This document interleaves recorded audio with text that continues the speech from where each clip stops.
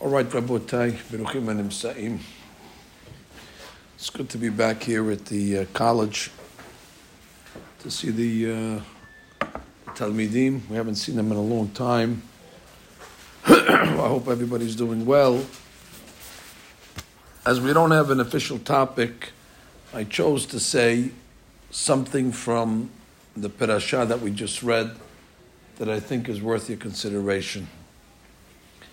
We just read Parashat Vayetzeh, and if you go to the end of the parasha, mamash the last three pisukim, the beginning of Perek Lamed Bet. This is after Yaakov Abinu leaves Lavan's home. Yaakov Abinu takes his family, and Lavan is offended. How come you didn't let me? You didn't let me say goodbye. All of a sudden, Lavan becomes an etiquette, formal guy with social graces. You know, he wants to say goodbye, wants to bless, wants to make a party. Fine. So he catches up with Yaakov. They make a peace treaty of sort. They make a matzeva, Yigar Sahaduta, Galaed. They make a seudah. And then the pasuk says, Vayashkem Lavan baboker, which, by the way, is a proof to what we say every night when we leave the Bet Midrash. We say the Tefillah of Rabbi Nechonya ben Hakana, b'chnisato lebet midrash u'b'yitziato. It's a Mishnah. The people are not careful on it, but it's a Mefurash Halakha Shulchan Aruch and Siman Kuf Yud. You're supposed to say this beracha when you enter the Midrash, when you leave the Bet Midrash. And one of the things that we say is, She'anu mashkimim vehem mashkimim. Anu mashkimim l'devrei Torah, vehem mashkimim l'devarim betelim. And I always wanted to know, how does the Tefillah know that they're mashkimim? B'shtama we mashkimim because we have Zman Kriyat Shema. So therefore we have to be mashkim. You got to get up before 8:22, otherwise you're going to miss the Zman of the Magen Avraham. And you can't get up at 8:21 because you have to make the Taj Yadayim, you have to make Birkot HaShachar. And you can't get up at 8:15 either because you have to have your tefillin on, otherwise you do check it. So you have to already get up early. We don't have an option. Jews don't have an option to get up late. But how is the tefillah of Rabbi Nechonya so sure that also him mashkimim? They don't follow not the Magen Avraham, and I guarantee you not the Gaon Vilna either. So therefore, who says that they get up? So I brought the raya from this pasuk of Vayashkem Lavan baboker. Lavan didn't get up in the morning to say Kriyat Shema, I guarantee you that. Lavan, if he gets up early in the morning, it's because he has some trick up his sleeve. You know, he's getting up in order to do his sheker v'chazav. So the pasuk comes to tell you, Vayashkem Lavan baboker. Why does it have to tell me that he got up early? Tell me he went. Do I care if he got up at 8 o'clock or Netz or Alot HaShachar? The pasuk's coming to give you a remez over here. Everybody gets up early. They're getting up early to do their devarim betelim, and anu mashkimim in order to do our purpose. That's a ha'ara, stam ha'ara. There's a proof. Vayashkem Lavan baboker. Vaynashek lebanav lebnotav, vaybarich etem, and he blesses them. Vayelech vayashov Lavan lemkomo. He goes and he returns to his place. And I asked a simple question. The Torah is a book of instructions. Torah milashon moreh, to instruct, to teach. So every pasuk in the Torah has to have something instructive, a practical lesson. There's no pasuk in the Torah that you can read it and say, well, this doesn't apply today. No, the Torah is an eternal book. So it's dator le'olamim. It's a religion of the ages. So therefore it has to be relevant every pasuk at all times. So I'm reading this pasuk over here. Vayashov Lavan lemkomo. And Lavan went back to his place. What was the Havamina? That he's going to stay in the Midbar forever? That somebody might have thought that Lavan now was going to just live in the desert like a nomad? So the pasuk has to answer that? No, he didn't. He went back home. And even if you want to tell me that he went home immediately, he didn't stay, what do I need to know this for? How does that make me a better Jew by knowing this fact Vayashub Lavan Limkomo. So there's a beautiful chidush from one of the great rabbis of Spain. It was called the Sror Hamor. Sror Hamor. His name was Rabbi Abraham Sabah. I recommend it, boys. If you want to read a real, authentic Perush on the Torah from one of the greats of Spain, do yourself a favor. They just reprinted it. Beautiful print, easy to read with all footnotes. Sror Hamor. And he was from the Golim of Spain, meaning he was part of the expulsion. And he went to Portugal. And then they kicked him out of Portugal as well. So he's a Goleh to the second power. I mean, they Goleh him twice. And he writes his story. Throughout his Perush, he writes his, the story of his life. It's amazing that a rabbi who lived under such dire circumstances can write such a Perush like this. But I guess it's no different than all the other great tzaddikim of that time, the Rishonim, that wrote their commentaries. Harambam, for example, wrote it on the run. So he writes over there, and I'm paraphrasing, we know that you're a product of your environment. The famous mashal is that if you're around good people, so it'll rub off you. And if you're around bad people, it's going to rub off you. And you don't have to do too much, just be around them. The mashal is if you go to a perfumery, even if you don't buy anything, you come out smelling good. And if you go to a tannery, even if you don't buy anything, you come out smelling stinky. And that's the same thing when it says, when one connects to a good habura, holech et hakamim yahkam.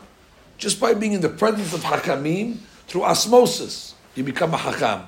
You become wiser than you are. There's a lot to say about a person's company, the company that he keeps. We all know, and everybody in this room experienced it to a certain degree, I'm sure, that you were in the presence of somebody great. And it makes a roshem on you. It makes an impression. Many years ago, in 1982, I had the privilege to go and pray with Rav Moshe Feinstein. Those days he was praying in his apartment on the east side, and they would invite 10 men every day to make the minyan for Rav Moshe. So our group was invited. Now, we were only with the Rosh Hashiva for an hour, shaharit. But I cannot tell you the Roshim that it made on us before we went, after we went. It's 40 years later.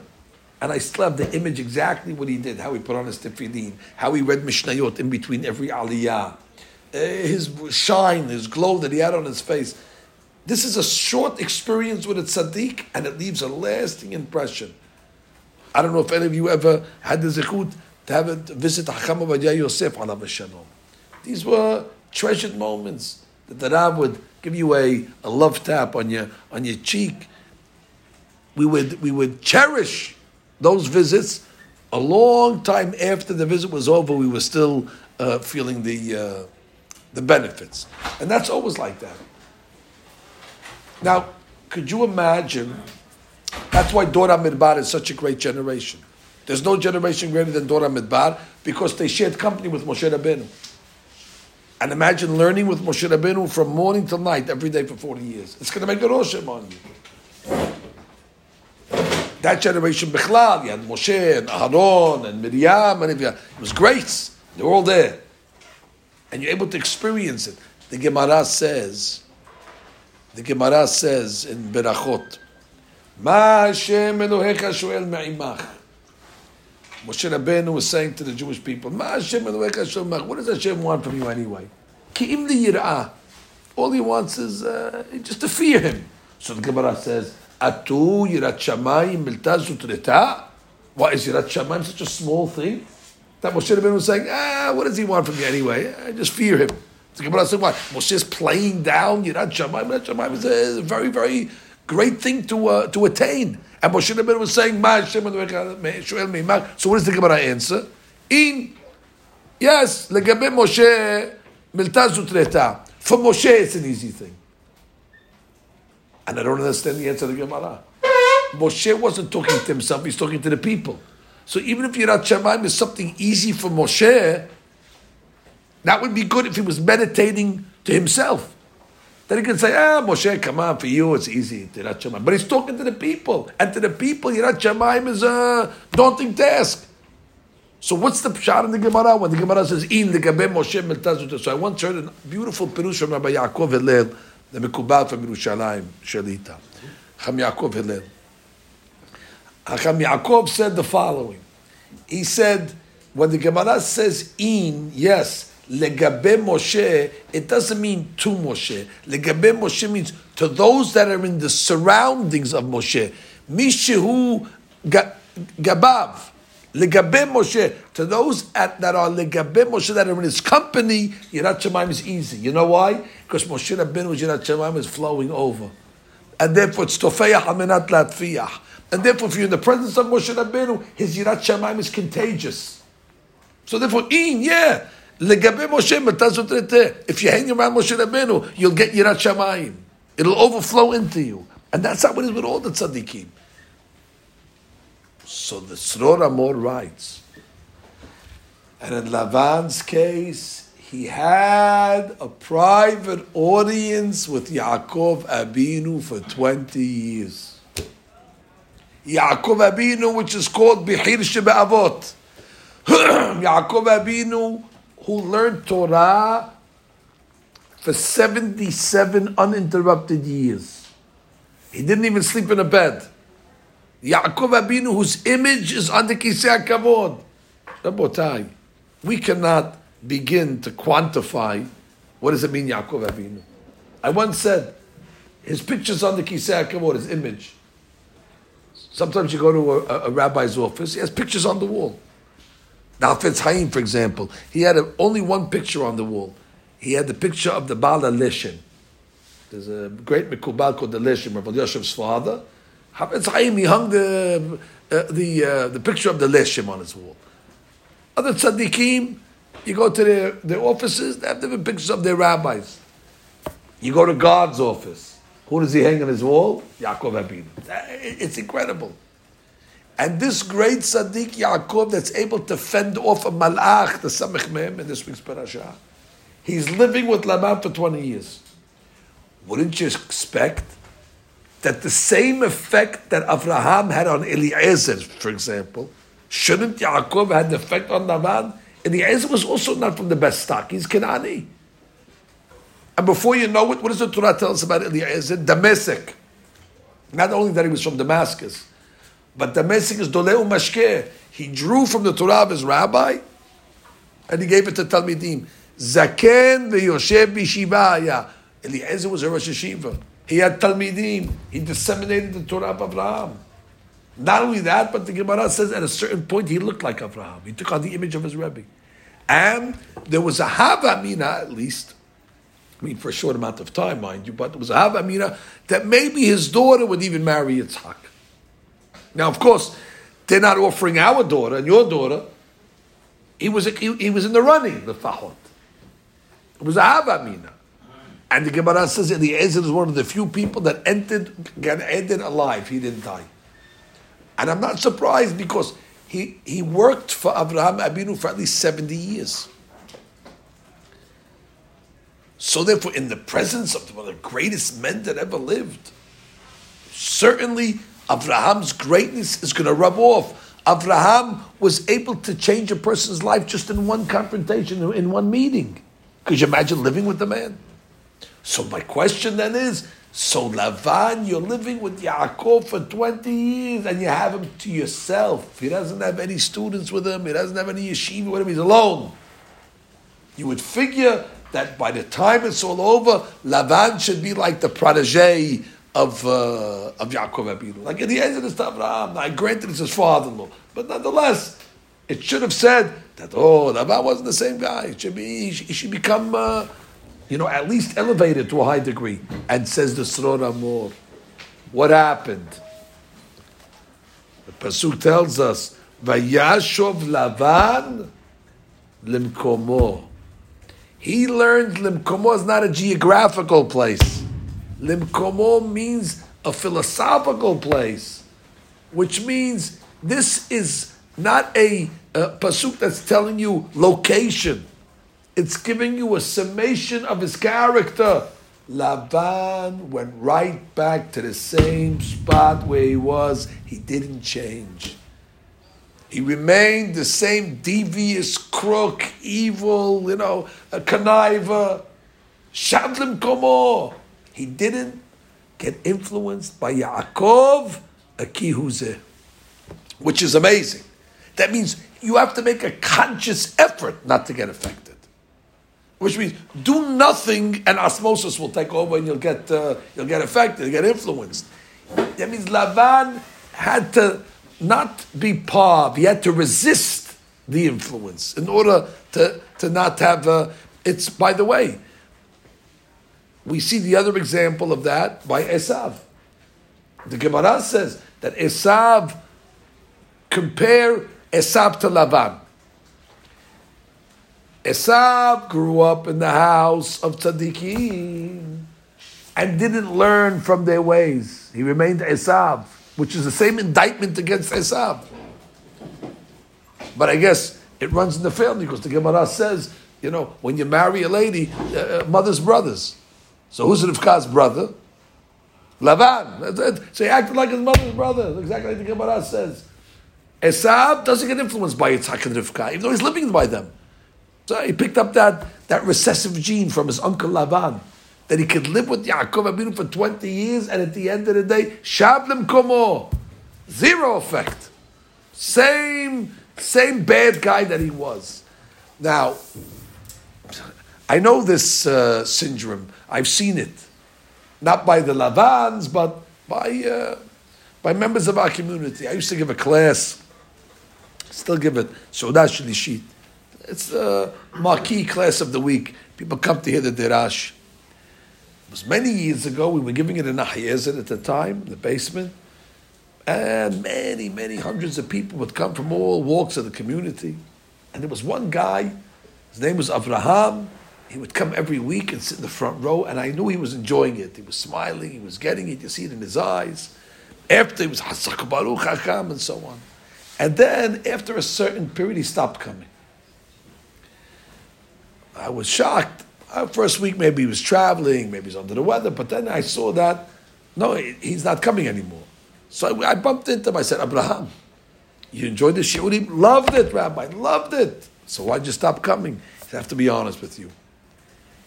The shiurim were very effective, and I was starting to change. I'm waiting to finish this. And Rabbi, listen, I'm very happy where I am. And I'm not looking to change my friends, change my lifestyle, I'm happy where I am. And to go to the shiur and listen to it, it's impossible to listen and not react. So therefore, not for me. V'Lavan shav lemkomo, v'Avraham shav lemkomo. He went right back to the same place he was. That means he resisted. He's, I can't let myself hear the truth. Because if I hear the truth, it's going to change me, and I want to change. I want to live the life that I'm used to. That's the Lavan syndrome, Rabotai. When your boy comes to the yeshiva, you have to be open-minded. You have to allow the truths that your rabbanim are going to profess to you to enter. You cannot go in with a mental block that you're just going in for, to get the grades and to pass a test, and then when you leave, you'll do whatever you want.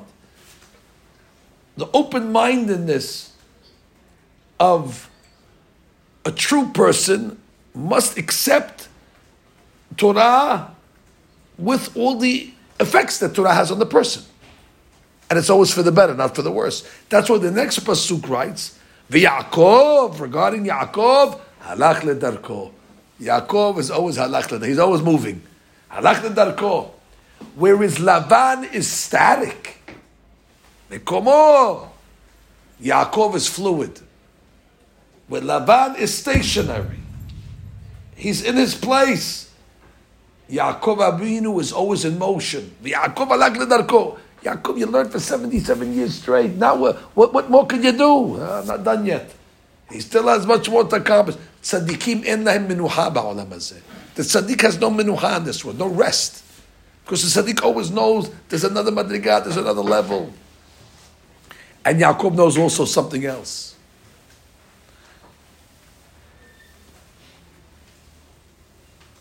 Yaakov alach ledarko means what the Gaon Mevilna said. Gaon Mevilna said, and you all heard it in Yeshiva because you guys have been around long enough.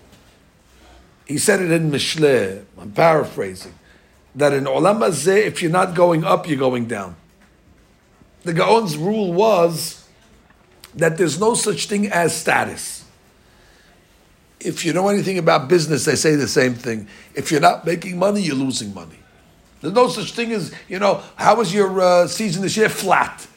No such thing as flat. If it's flat, that means you lost money. You didn't make more money than last year, that's the way to look at it. So therefore, in Judaism, religion is the same thing. If you're not going up, you're going down. Rabbi Friend, may live and be well, many years ago I heard him say it in his inimitable way. He said that life is a down escalator. That means just stand on a down escalator, do nothing, it's going to pull you down. You have to propel yourself against that tide to move up. Take gravity. There's an automatic gravitational pull. Anything you throw up, the gravity is going to pull it down. There's also a negative spiritual gravity that Olam Hazeh has. Do nothing, it's going to pull you down. Therefore, you have to resist it. You have to have a negative force in order to push it back, just in order to maintain your level. Imagine there's a flight, and the pilot gets on the PA and says, Rabotai, we reached our cruising altitude at 36,000 feet. I'm going to take off the seatbelt sign, and I'm going to shut the engines. Shut the engines.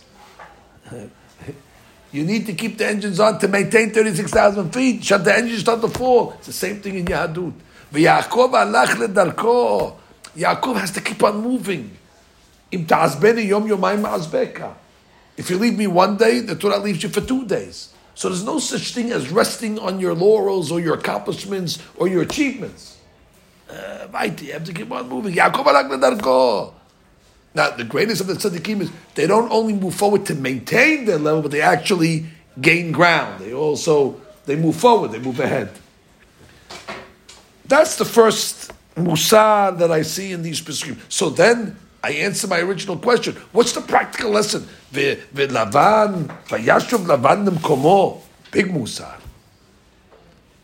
I don't know if you ever heard, there was a great rabbi called Rabbi Yehuda Davis. Alav Shalom. Rabbi Yehuda Davis was a Talmid of Rav Isaac Sher, Slobodka. He had a yeshiva in the mountains, upstate, Zichron Meir, Mountaindale, New York. He was a very, very, very great Talmid Hacham, to say the least, and he was influential in, being one of the builders of Torah in America. I once heard Rabbi Davis give a talk, and he said something that surprised us, and it's going to surprise you also until you understand what he meant. He was talking to us, we were in 9th grade in yeshiva. He was the rabbi of my rabbi. Rabbi Hillel Heba is the Rosh Yeshiva of Sharet Torah, and his rabbi is Rabbi Davis. So from time to time he would bring him to the yeshiva to speak. I don't know if you ever heard of Rabbi Shlomo Diamond, the Rosh Kolel of Deal. Rabbi Diamond's father-in-law is Rabbi Davis. So that's the connection we have with him in the community. Anyway, he comes to the yeshiva and he says, boys, I want to give you a lesson of life. Okay, what is he going to tell us?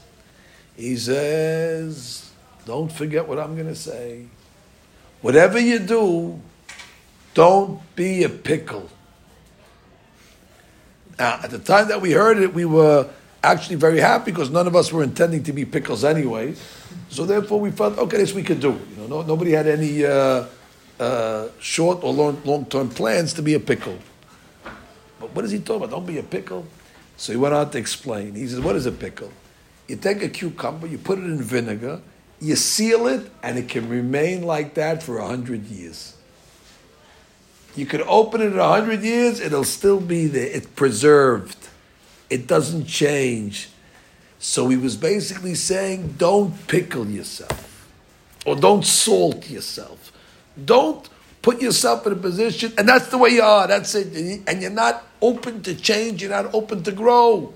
That's Lavan. Lavan says, I don't care who's living with me. I don't care if you put Yaakov Abinu with me. I'm not letting it in. Because I want to do my things. And I want to get up early also to do that. He gets up early, I get up early. But he didn't change his agenda. Now, of course, we understand why. The Meiri writes, Ha'emet kaved, lachen nitma'atun nos'av. Meiri writes, the emet is very heavy. That's why there are very few people that can carry it. Emet is it's not a light package. It's not a light cargo. It's heavy. Many people are not interested in it. It's asking too much to live by these truths. It's too much of an imposition. So therefore, they have to resist all the different positive influences in order they can remain in the position that they are. So that would be my first lesson that I tell the members over here of the yeshiva.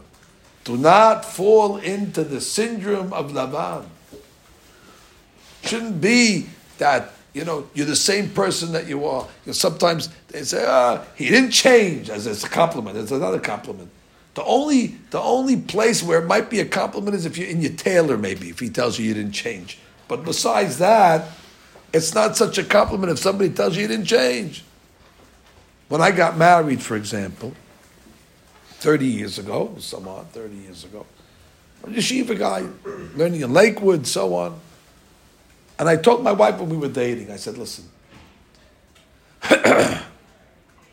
I'm worried that something might happen in our marriage that happens in a lot of marriage, so I want to talk about it now so we prepare for it. I said, what's the matter? What happened? She said, in a lot of marriages, what happens? The husband comes home and he introduces a new practice in the house. And what does the lady say? Oh, you didn't do this, not the way we were when we were married. This is a new thing. You're adding things. This is not the way it was. So I'm telling you, I don't know the whole Torah yet. I'm learning. As I learn, we institute. Finish. Which means you have to be willing. If I come home from the kollel and I say, you know what? And don't say, well, you didn't know that? No, I didn't know it. I just learned it now. I'm 23 years old. I don't know the whole Torah. There's going to be a lot of new things that are going to be introduced to me that are truth. And if we're going to build our home according to the truth, we have to be willing to adjust. Nothing is set in stone. And the Rebbetzin, of course, accepted it. And that's still till today. You think I know every single halakha and all of Shulchan Aruch? I go to the kollel every single day. I'm dazzled by the Hidushim. I come home, I say, hey, what'd you learn today? Okay, it's not going to change our life so much, but we learned this, so be it. Fine. But if it is going to change our life so much, so be it. That's the key. Lavan, whatever he knows at 23 years old, that's all he wants to know. Whatever he learned in grade school, I don't want anything else. That's what I'm happy. I'm comfortable with that. No, impossible. Yaakov alach the darko. That's the key.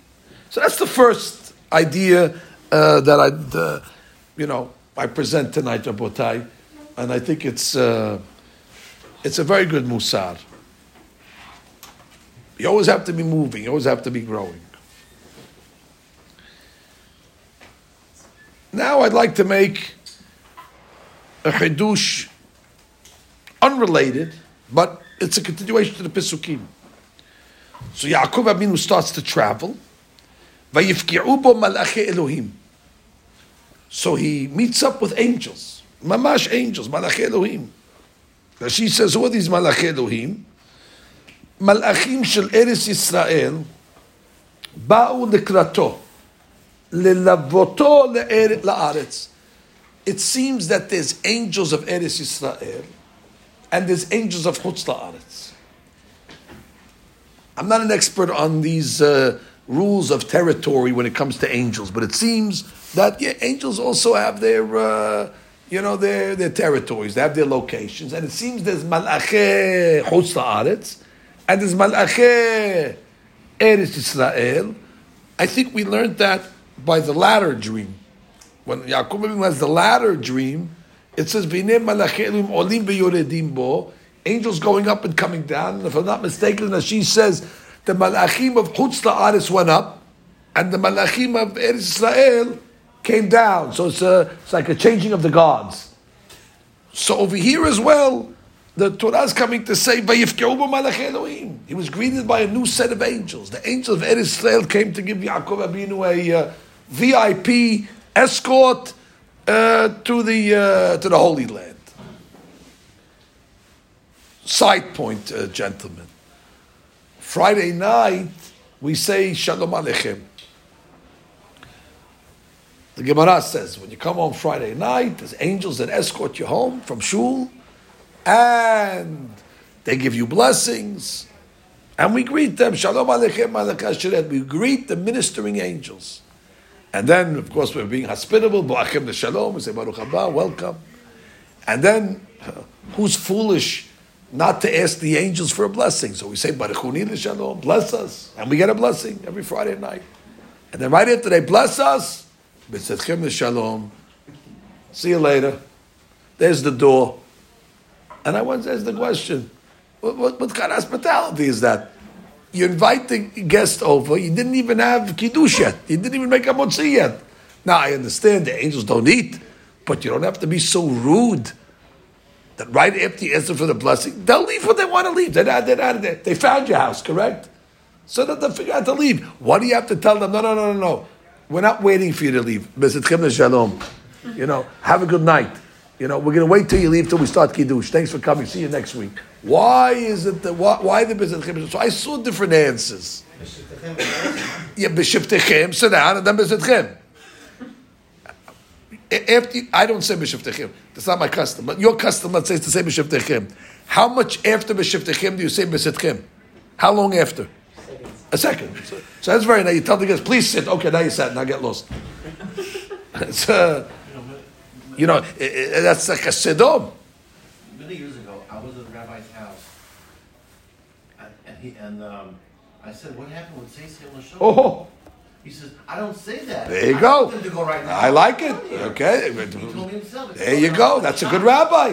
That's a good rabbi. And he probably said it at the end of the meal. At the end of the meal, he probably said, "Okay, Rabbi Isai, we're going upstairs to sleep. So shalom. Thanks for coming." But most people don't have that custom of that great rabbi. We do it right away.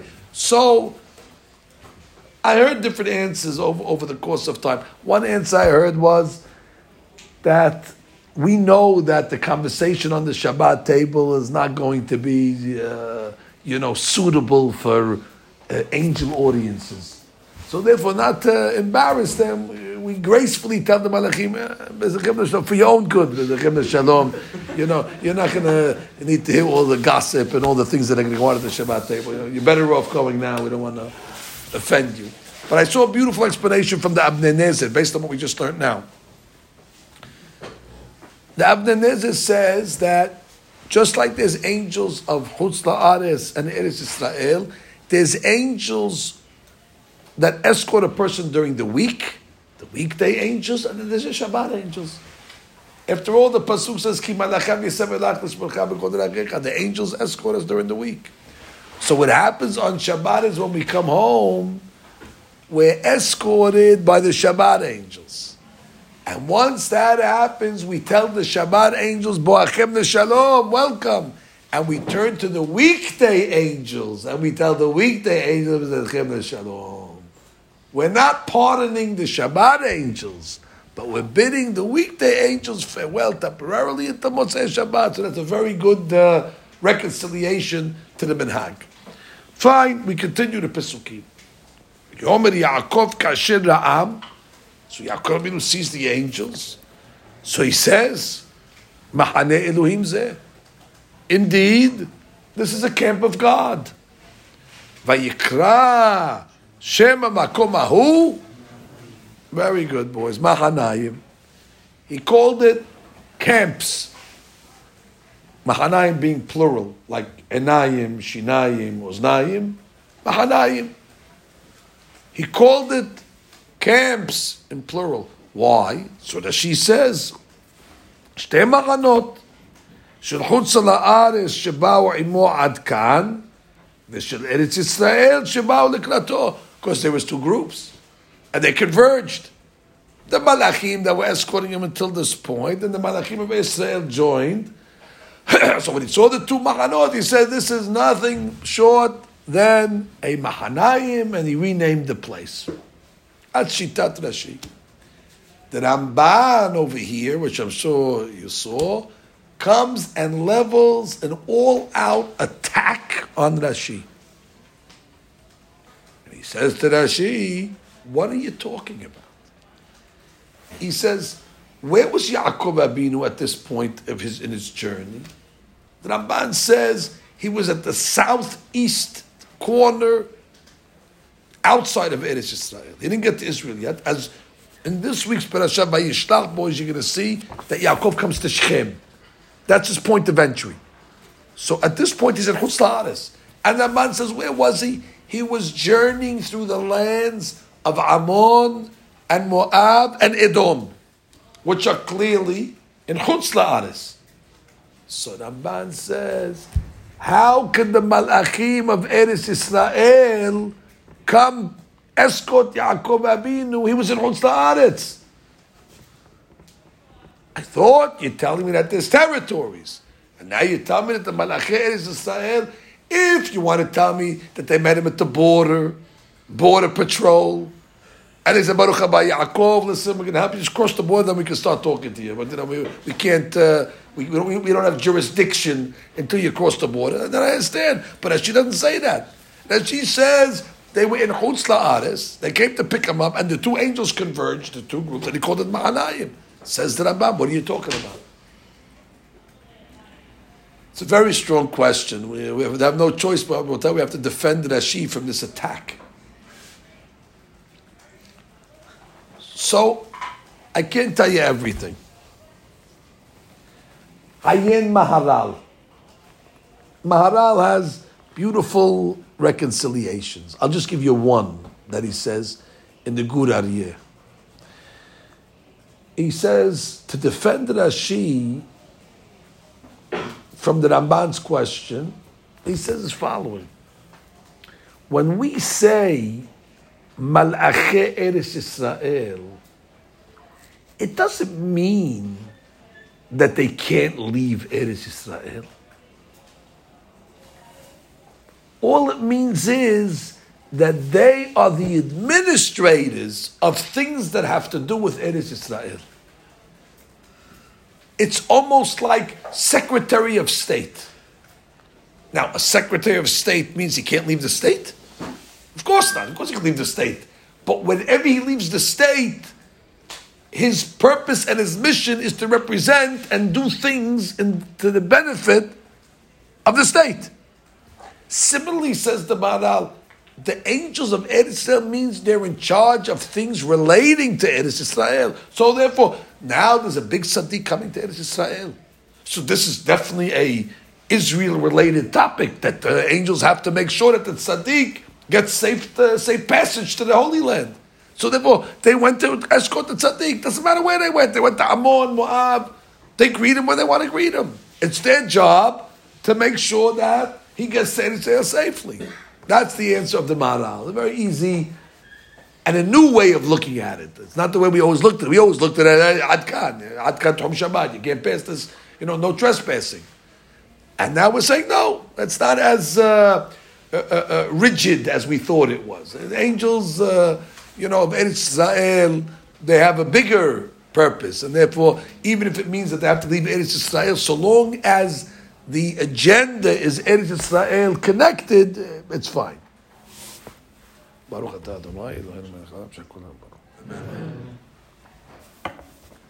I came to tell you, gentlemen, tonight the Hatam Sofer.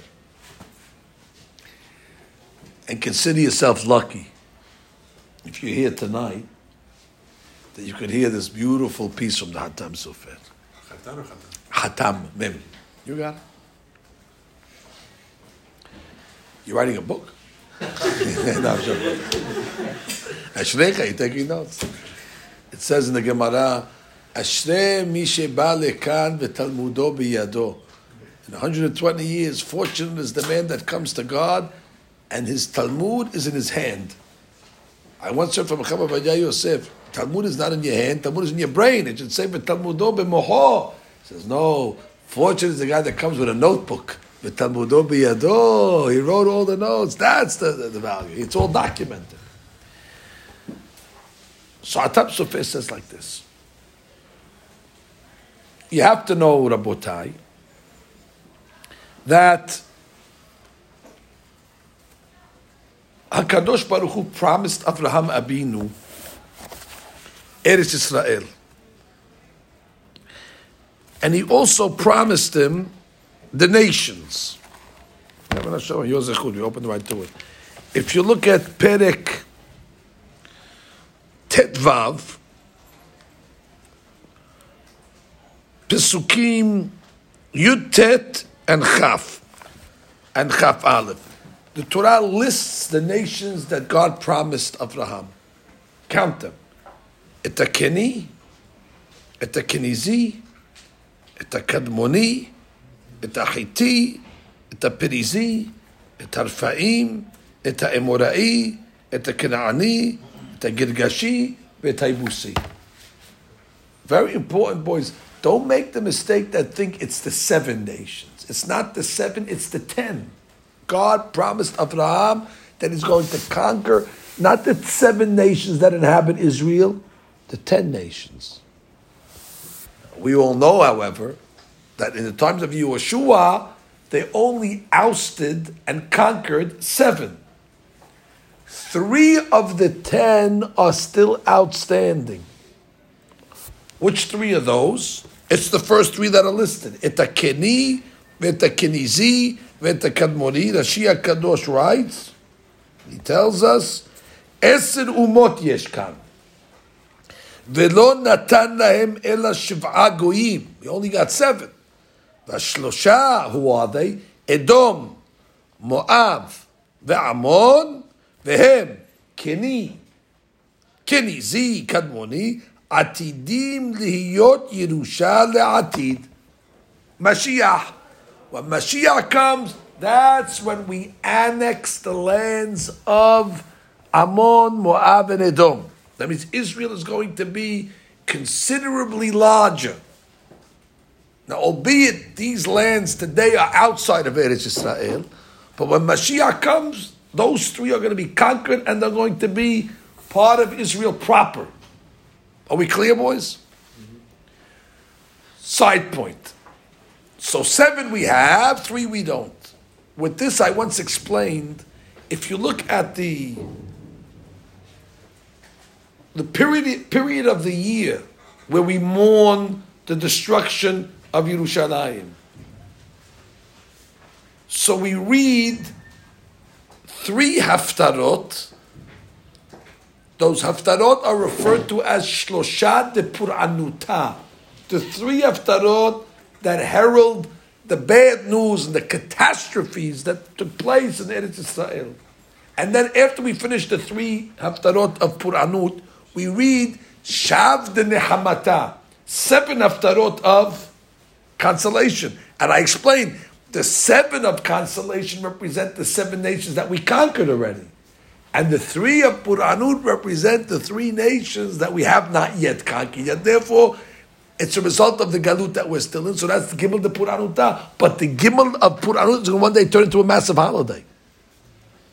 And the Mekubalim write that the 3 Shabbatot of Ben HaMetzarim, each Shabbat represents one of the outstanding nations that we haven't conquered yet. And Shabbat Hazon, which is the Shabbat right before the Shabbat, represents Edom, which is the most significant one. That's why it's a great Shabbat, that Shabbat in potential. Good. Says Hatam Sofer. Yeah, you're right. Maybe Laban didn't get influenced from Yaakov, but you know who did get influenced from Yaakov? His children. His children absorbed all the Kedusha of Yaakov Abinu. And now they start to travel. And they get to the lands of Ammon and Moab and Edom.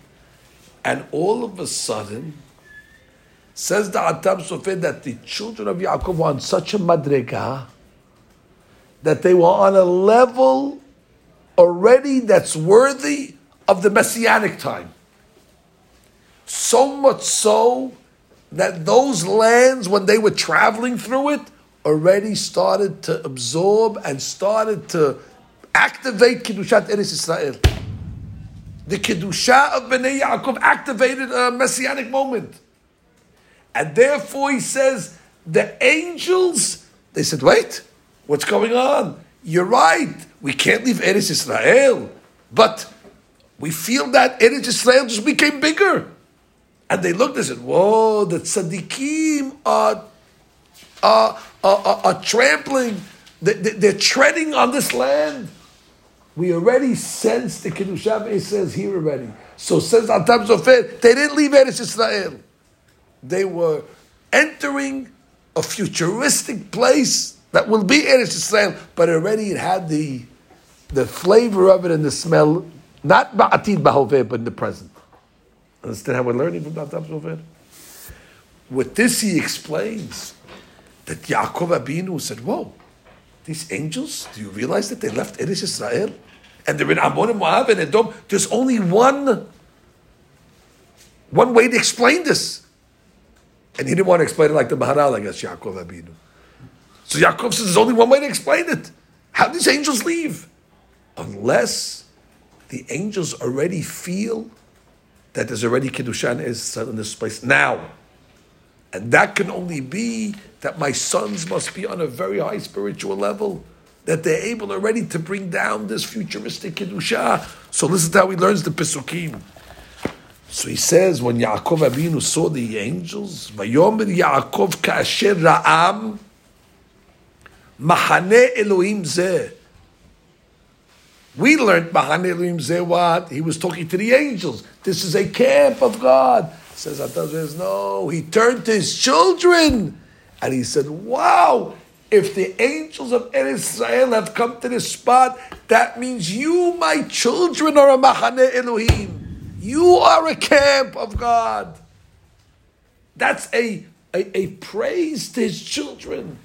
You lived in Laban's house for 20 years and you're on such a madrega that you have traveled to a place that is not Kadosh yet, Kiddushat Eretz Israel, but you have entered it and the Kiddusha already is starting to come forth, enough that the angels hold that they can visit it. Indeed, Yaakov turned to his children and said, Rabotai, Mahane Elohim zeh.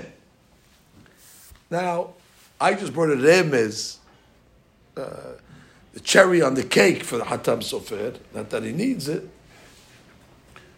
But I said, if you look at the word zeh, Mahane Elohim zeh, the numerical value of zeh is 12, which is connected to Shevatim. So therefore, that's a Mahane Elohim zeh, wasn't referring to the angels. Now, I know, boys, Binyamin wasn't born yet, but they knew that Binyamin was going to be born. And anyway, Dinah was there, so that's the 12. The point is,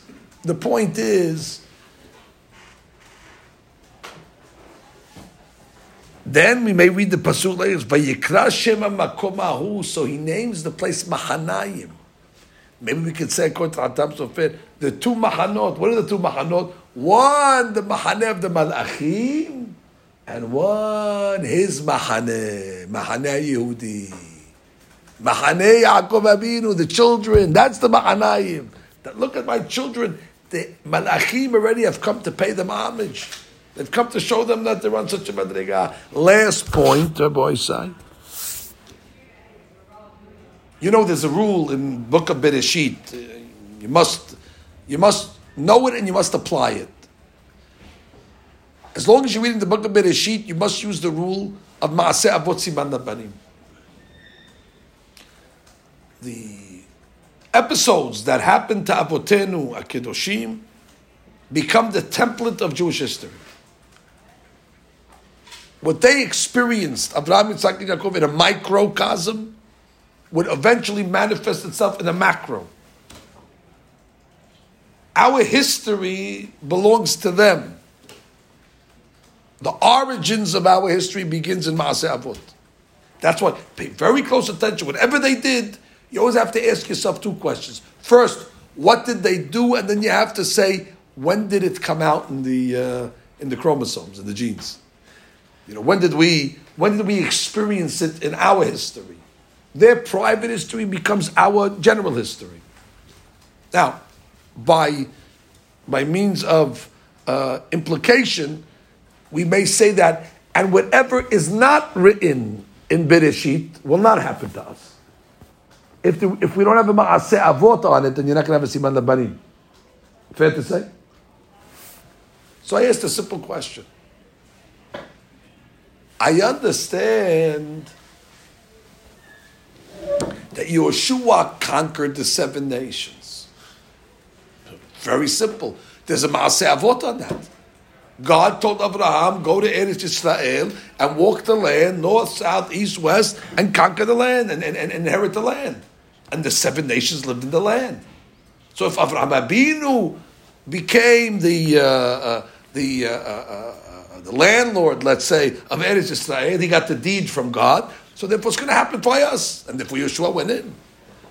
But where's the Ma'aseh Avot that we're going to get the 3 in Chutz La'aretz? If you don't find the Ma'aseh Avot that those 3 lands came to us from Chutz, we're never going to get it. Well, based on what we just said now, boys, you know where the Ma'aseh Avot is. In this parasha, when the angels left Eretz Yisrael and they came to Eretz Ammon and Moab and Edom, why are you coming at Chutz La'aretz? No, Chatam says it's Eretz Yisrael. Oh, that's the Ma'aseh Avot. Yaakov Abinu was able to bring Malachim of Eretz Yisrael and have them stand on that spot, and it's as if they're announcing, this will have a din of Eretz Yisrael one day. Beautiful. Now let's continue back to Eretz Yisrael. Therefore, the Malachim Eretz Yisrael that come out to greet Yaakov, it's tremendous ramifications for us. Nihamtanu, we're very, very consoled. That Shabbat Nachamu we just got. That we know that in the future, those 3 countries and those 3 nations are going to be under Eretz Yisrael's borders and attached to the borders. Why? When did it happen? It happened by Yifgabo Malachei Elohim, when the Malachei Elohim of Eretz Yisrael came to that location. And Yaakov said, what are you doing here? He says, I don't know, but we feel like the Kiddush is here already. You raise your children very good. I don't know. They already aroused the messianic moment. Don't worry, Yaakov, this will be a sale one day. Not today, but one day. But it's okay. You've activated that Ma'aseh Avot. You've created the gene. And therefore it'll come out in the children. Let this be a lesson, Rabotai. It's 3 Pesukim. Pesukim, by the end of the parasha, nobody thinks that these are the highlight Pesukim of parasha Vayetzeh, that's for sure. But he went back to his place, angels, Mahanayim. It's very, clearly not the most dramatic part. When you talk about Vayetzeh, it's the marriage of Yaakov to his wives, the birth of the Shebatim, the switcheroo with Nachan and Leah, the Lavan and all his shenanigans. Last Pesukim, okay, it's a nice ending, it's a soft landing. No, based on what we're learning tonight, Rabotai, we learn much, much Musar. Number 1, don't be a pickle. That's Musar number 1. You have to keep on moving. You have to always be in motion. Don't let the negative gravity bring you down. Life is a down escalator. And number 2, the greatness of what Lavan was not able to get from Yaakov, his children did. Ad kedekag, that the angels came to greet them. And Be'ezrat Hashem, we hope that the 3 weeks of Ben HaMetzarim that we call them, that represent the 3 uninhabited lands yet, the uncashed in lands that we haven't yet brought into our possession, those 3 weeks of Puranut will ultimately turn into 3 weeks of Na'amah. And then we're going to have 10 weeks of Na'amah connected to 10 nations.